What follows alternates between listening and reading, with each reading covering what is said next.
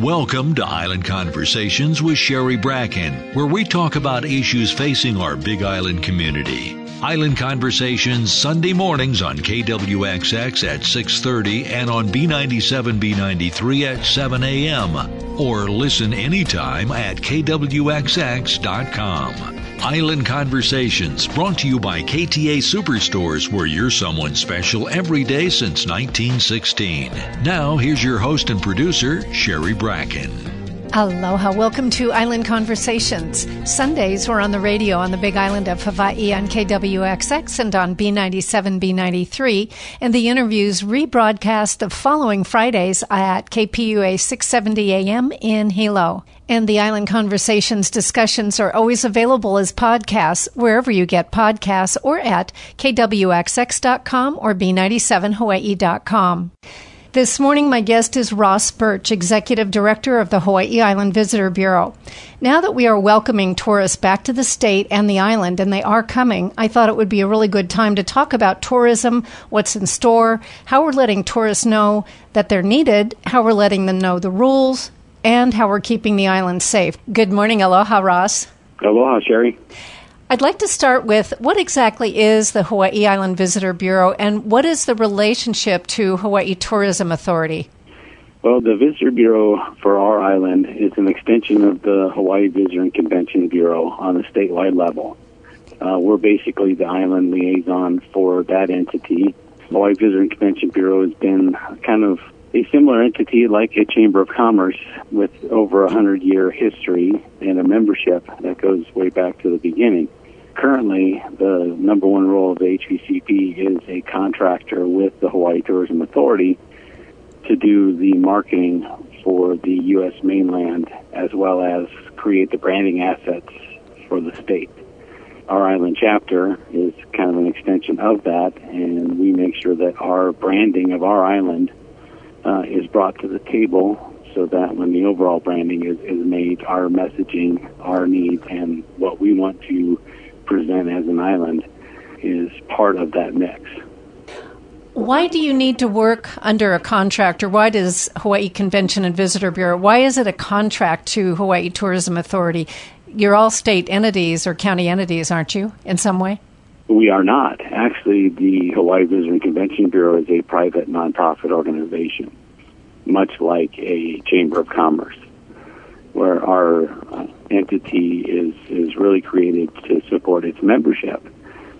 But through the years, with the creation of the Hawaii Tourism Authority and the distribution of marketing funds and other assets through a state declared entity, they created contracts for marketing, and those contracts are for the U.S. mainland, for Japan, for Korea, for China, Europe, Oceania. Each one of them has a marketing entity that has contracts to take the brand of Hawaii and spread it into those areas. So HBCB, although we are a nonprofit and the only nonprofit contractor, we are an extension of HTA through that process. Well, thank you. I never understood that at all. So very good. Now, Ross, I know that John DeFries, who is head of Hawaii Tourism Authority and lives here on the Big Island, has a long-term vision for tourism. But what I really want to focus on today is what's happening with tourism now. And I'd like to start with one of your roles as Hawaii Island Visitor Bureau, as I understand it, is to be an interface with airlines and hotels and others who serve the tourism community. But I know that with COVID-19, your role has changed a bit. I'd just like to talk more with you about where we stand with tourism today from your standpoint. Well, not necessarily the reopening, but the welcoming back visitors is the terminology we'll use. From the 15th of October, we've definitely seen a resurgence in demand levels coming back for the islands, travel altogether. And I can explain a little bit more on a recent trip that I've taken, but travel altogether from the mainland seems like people are ready to get out and about and to make that move. But our main focus has always been to support airlines, hotels, activity partners, everyone with getting their message out to the pre-arrival process, and some of that has kind of shifted through the COVID mitigation process. And even as early as March, we've had our staffing really work a 14-day quarantine, do those calls there. We've also been involved in the process of looking at what the testing is going to be and the messaging on how we're going to keep our incoming visitors up to date with what the protocol will be once they arrive as well, including working with our hotels on what their processes of upgraded cleanliness and COVID mitigation would look like. Well, when you talk about hotels, we just got some press releases, and I know several of the Kohala Coast hotels are reopening starting as soon as the day we air this interview, November 1st. What's the status of hotels on the Big Island in general? To this date, there's still been only a few open. We did, from the very beginning, still have hotels open throughout the entire time. There were 3 on the east side in the Hilo area and 3 on the west side that were open almost through the entire time. Which ones were those? On the east side, it was the Grand Naniloa, the Hilo Hawaiian, and Dolphin Bay were a few of the hotels that were open on the east side. And then on the west, it was the Sheraton, who remained open, the Holiday Inn Express, and then the Kona Seaside as well. You mentioned that the pre-travel testing program's been in effect since October 15th, so around 15 days now. Last Monday, I heard Dr. Mark Mugiishi, who is head of HMSA, say he believes that pre-travel testing is going to show that the percent positive in incoming travelers is the same as or less than the state's positivity rate. And he said that's kind of been borne out by the current post-travel test plan that Hawaii County has implemented, where people need to take a second test right at the airport. Now, I know that Mayor Harry Kim has said that he's not particularly pleased with how that's going. He said that earlier this week, and maybe he'll change it or do away with it. But you talked about testing, and I know you mentioned that you had your own experience. You went to the mainland. Talk about how people get tests, how that's working out, and maybe your own experience is the best example we can use. Well, our island being the one island that is mandating a second test has affected a lot of different things, both in the communication. It's also affected the postponing of our hotels, the rest of the hotels on the island for opening, where most of the hotels on Maui, Kauai, and elsewhere were opening in October. We postponed that a little bit because we wanted to see how the process would end up going.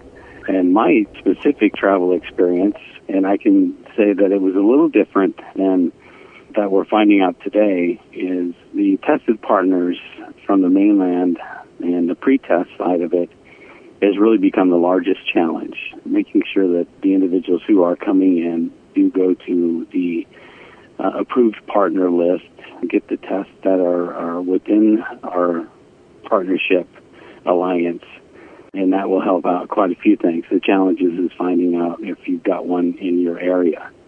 My personal experience was actually very smooth once I got to the point of finding a location to take a test. I was having a very similar challenge finding a test, but in a little bit different way. Because I was a Hawaii resident and using a Hawaii address, many of the appointment requests that I had put in for trusted partners were kicked out.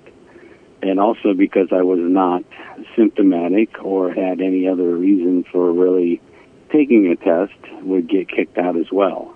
So learning that and finding a testing facility that was associated with Walgreens.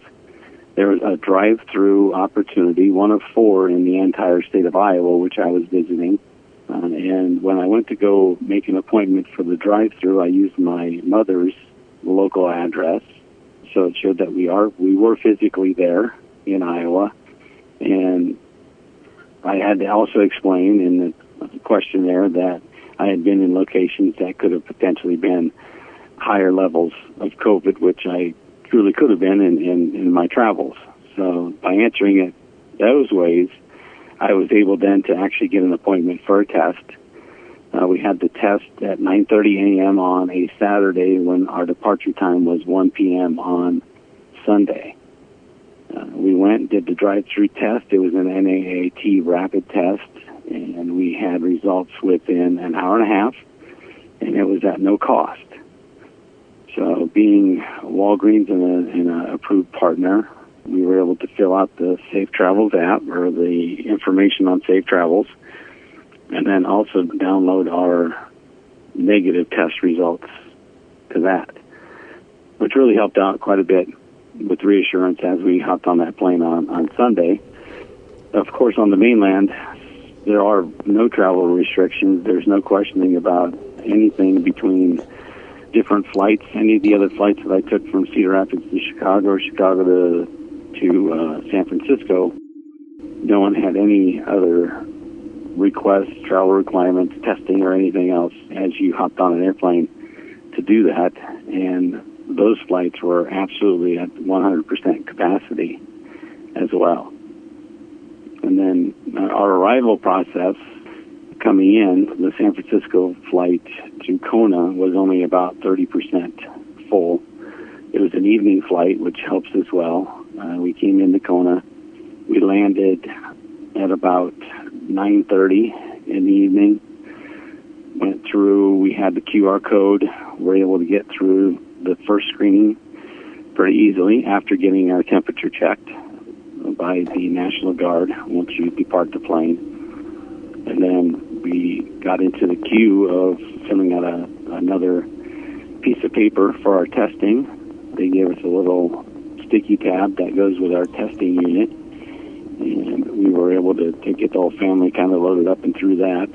And then you wait for your 20 minutes following that. And by the time we were heading to the baggage claim to grab our bags and head out, it was still around that hour time period. So we had cleared through pretty quickly, but you're only looking at a total of possibly 50 people on one flight that came in at that time. It sounds like the clue for people from here who do go to the mainland and want to come back is use a local address when you request your test, even if it's the address of the hotel you're staying at or B&B or something, yeah? Absolutely. I've talked with a few other individuals that have kind of went through the same situation and flown back after I had, and many of them actually use their phone to set up the appointment, and if you use your geolocator on your phone, it pulled your exact location as where you're at as well. So I think that is going to be key as our residents return from the mainland, is make sure that you're using some type of identification related to your address on the mainland. That's so interesting, and clearly something apparently the state has not worked out with its trusted testing partners, because unless people hear it from you or somebody else or are listening to this interview, they might not know it, and they might get pretty frustrated trying to set up their pre-travel test. And it could be hit or miss. It depends on the trusted partner that you're using, if your Hawaii address may go through. But, yeah, my suggestion is to make sure that you just use whatever, even if it's a hotel location that you have from the mainland, use your hotel address that shows that you are physically there. And I think it could be just an algorithm with the appointment process, that it needs something tangible in the local area to be able to verify it. A Hawaii address, I think it would just kick itself out anyway, regardless. The other thing that, I don't know if people can always control this, but I have heard of very lengthy delays at the airport. We're talking 3 or 4 hours. And so if people can get a flight that isn't coming in when every other flight is, because I think part of that problem was several flights landing at the same time, that meant that there were lots of people in line here in Kona. Yes. At peak times, you're going to see anywhere from 250 to 350 arrivals coming in simultaneously. That line gets much longer during that, and it's the midday as well. So I did speak with another individual that's associated with one of our activity partners here. He's the owner of that activity, came back from the mainland, and it was a 3.5-hour process for him, and he came in just 3 days ago. Wow.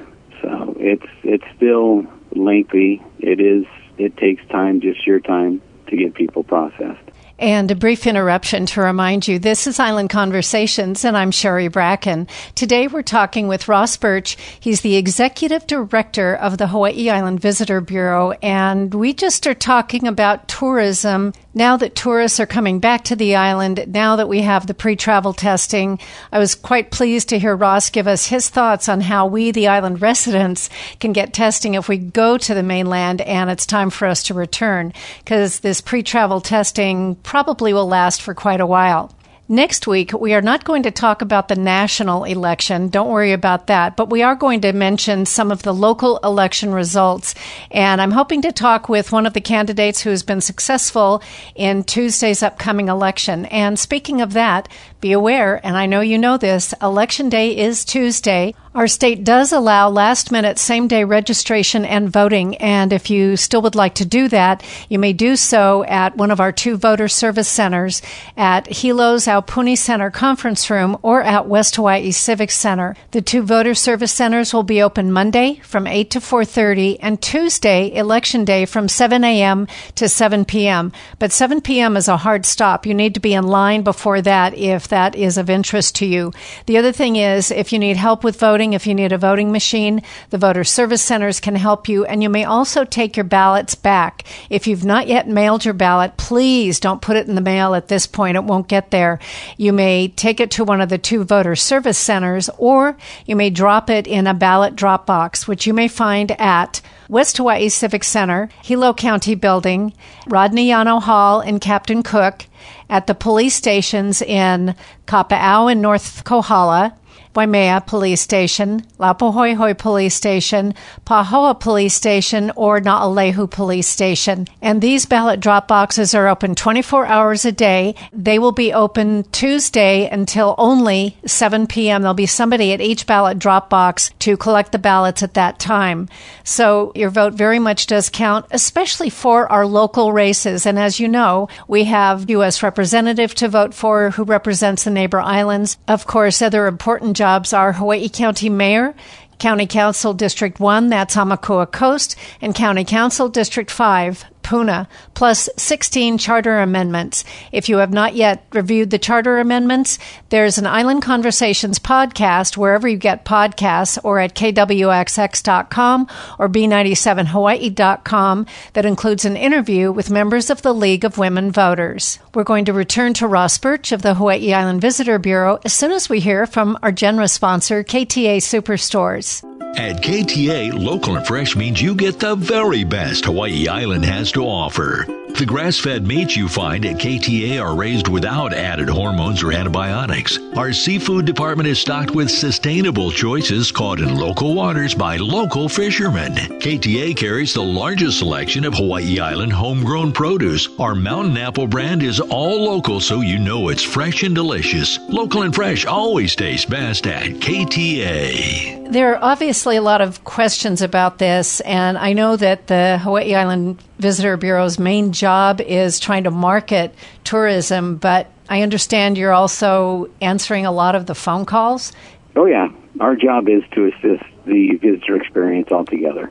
You know, we are a pre-arrival marketing entity. That's our number one focus, and it's definitely changed over the last few months when we've had no activity to starting to revamp activity, but still not necessarily fully opening the doors completely has limited the amount of marketing we've been able to do. So the biggest area that we see the need, and, you know, I have to give credit to HBCB, John Monahan, the head of the entity, and for John DeFries working together, that, you know, we've kind of stepped in and supported anytime there's been a gap in keeping that customer service level to where we want it to be. This is not an easy time. It's not, they're not the best conversations by far.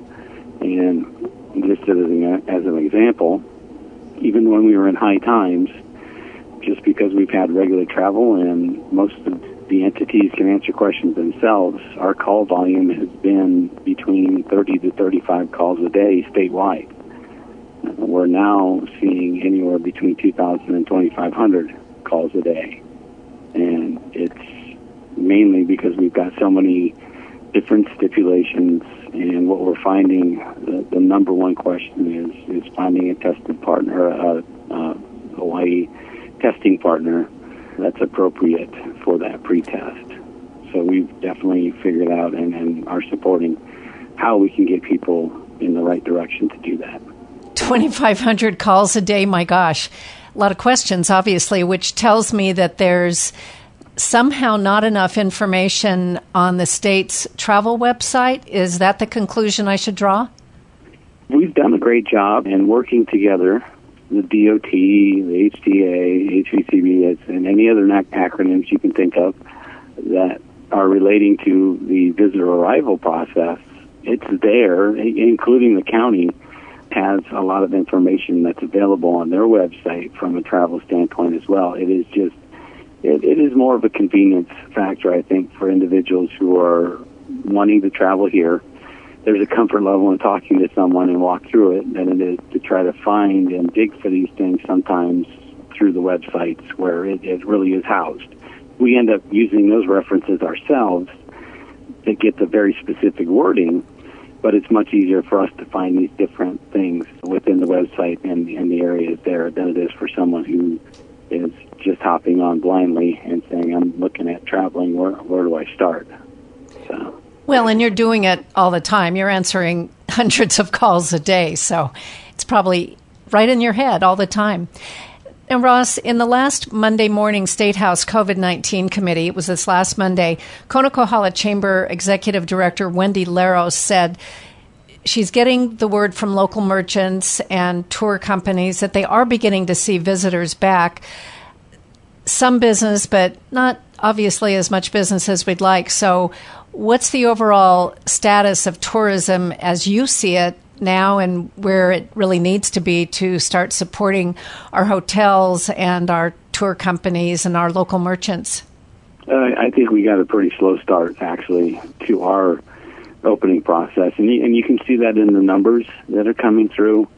You know, the Hawaii Tourism Authority's website has the daily updates of the arrivals coming through Transpac, and we're still, our island specifically is trending far below the average numbers of Maui and Kauai from a pure visitation standpoint. Total arrival numbers are not too far off, but the visitation side is still lower, and I think it's really due to our second testing. It's due to kind of the lengthier process that we're requiring, and it's also because we haven't had the majority of our hotels or properties open at this point. So once we get our properties open and going, the system of arrivals a little bit more fine-tuned, and we get the testing process set, I can definitely guarantee those numbers will definitely double or triple as we work through November. When are the Kohala Coast hotels and other hotels on the island planning to open? Most hotels are looking at even starting, say, on Sunday, the 1st of November, 7th, or 14th. It's kind of staggered through the first 3 weeks, 2 to 3 weeks of the month of November. And then the Four Seasons of Walleye is going to open on December 1st. That's great. Yeah, everybody will be up and running as we start hitting our holiday season. You've talked a little bit about communication relative to just the basic rules, but one of the complaints has been, and I don't know how much it's happening on this island because most of the publicity is about Oahu, but it's about people who come here as visitors, but they don't wear masks or they seem to not know that's a rule.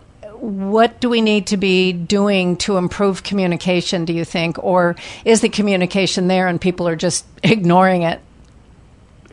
It's a little bit of, I think, all of the above. We've got a pretty extensive campaign with videos and placements that is definitely get the messaging out there from a pre-arrival and during the arrival process.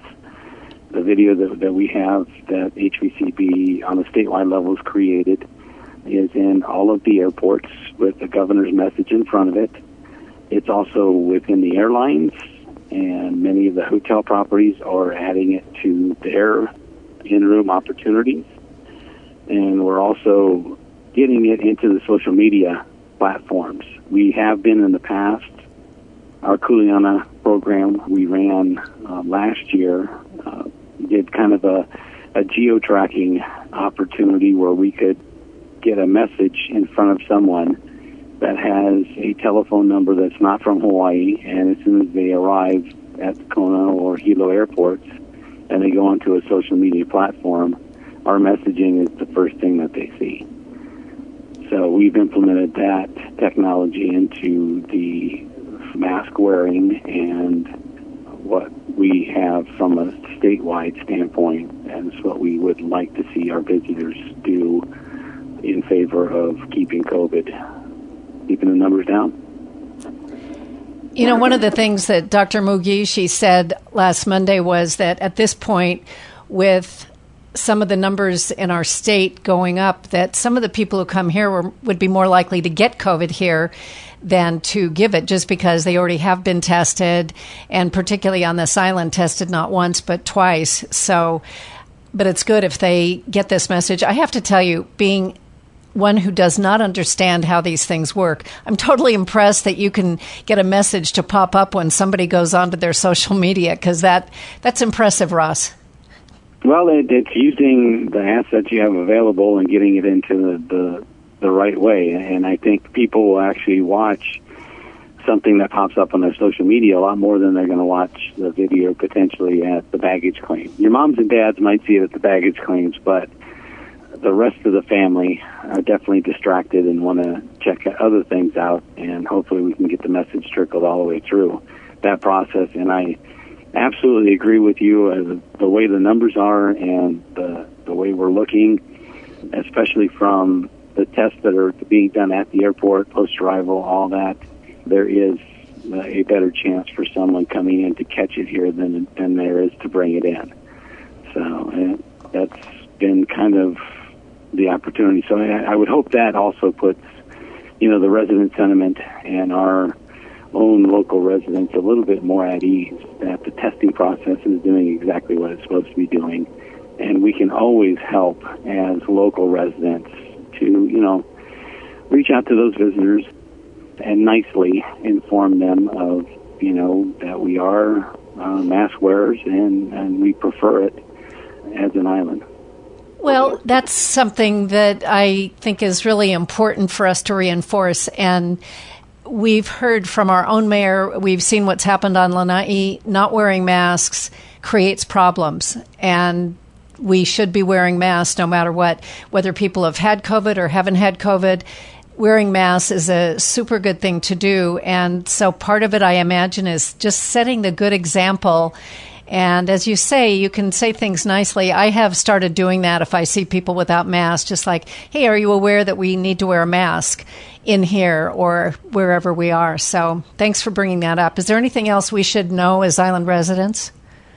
Yeah, I would just say that, I appreciate the visitors that we do have coming in. They've gone through a lot of hurdles to get here, and they truly want to enjoy the island the same way that we do as local residents. And as we start to move a little bit further and further, we definitely need to get a certain level of visitation before our hotels can bring back a substantial amount of employees and get back into line. And that's truly what we want to focus on, is getting that workforce back in place and, as an island, start to function again. Anything else before we say aloha, Ross Birch of the Hawaii Island Visitor Bureau? No, I always appreciate the time with you, and this is a great opportunity. We definitely are pushing hard the message to our visitors to appropriately visit the islands, and I want to make sure that our residents are in line with that as well. Great. Thank you so much, Ross. It was a pleasure talking with you. Aloha. Aloha, Sherry. Thanks. And, of course, a really big thank you to you, the listeners, because you're what makes this important. This is Island Conversations. I'm Sherry Bracken. Until next week and another Island Conversations, please, let's all live and drive with aloha. Ahui ho. Thank you for listening to Island Conversations with Sherry Bracken. Available anytime at kwxx.com. We welcome your feedback and suggestions at info@kwxx.com. Join us next week for another Island Conversations with Sherry Bracken, brought to you by KTA Superstores, where you're someone special every day since 1916.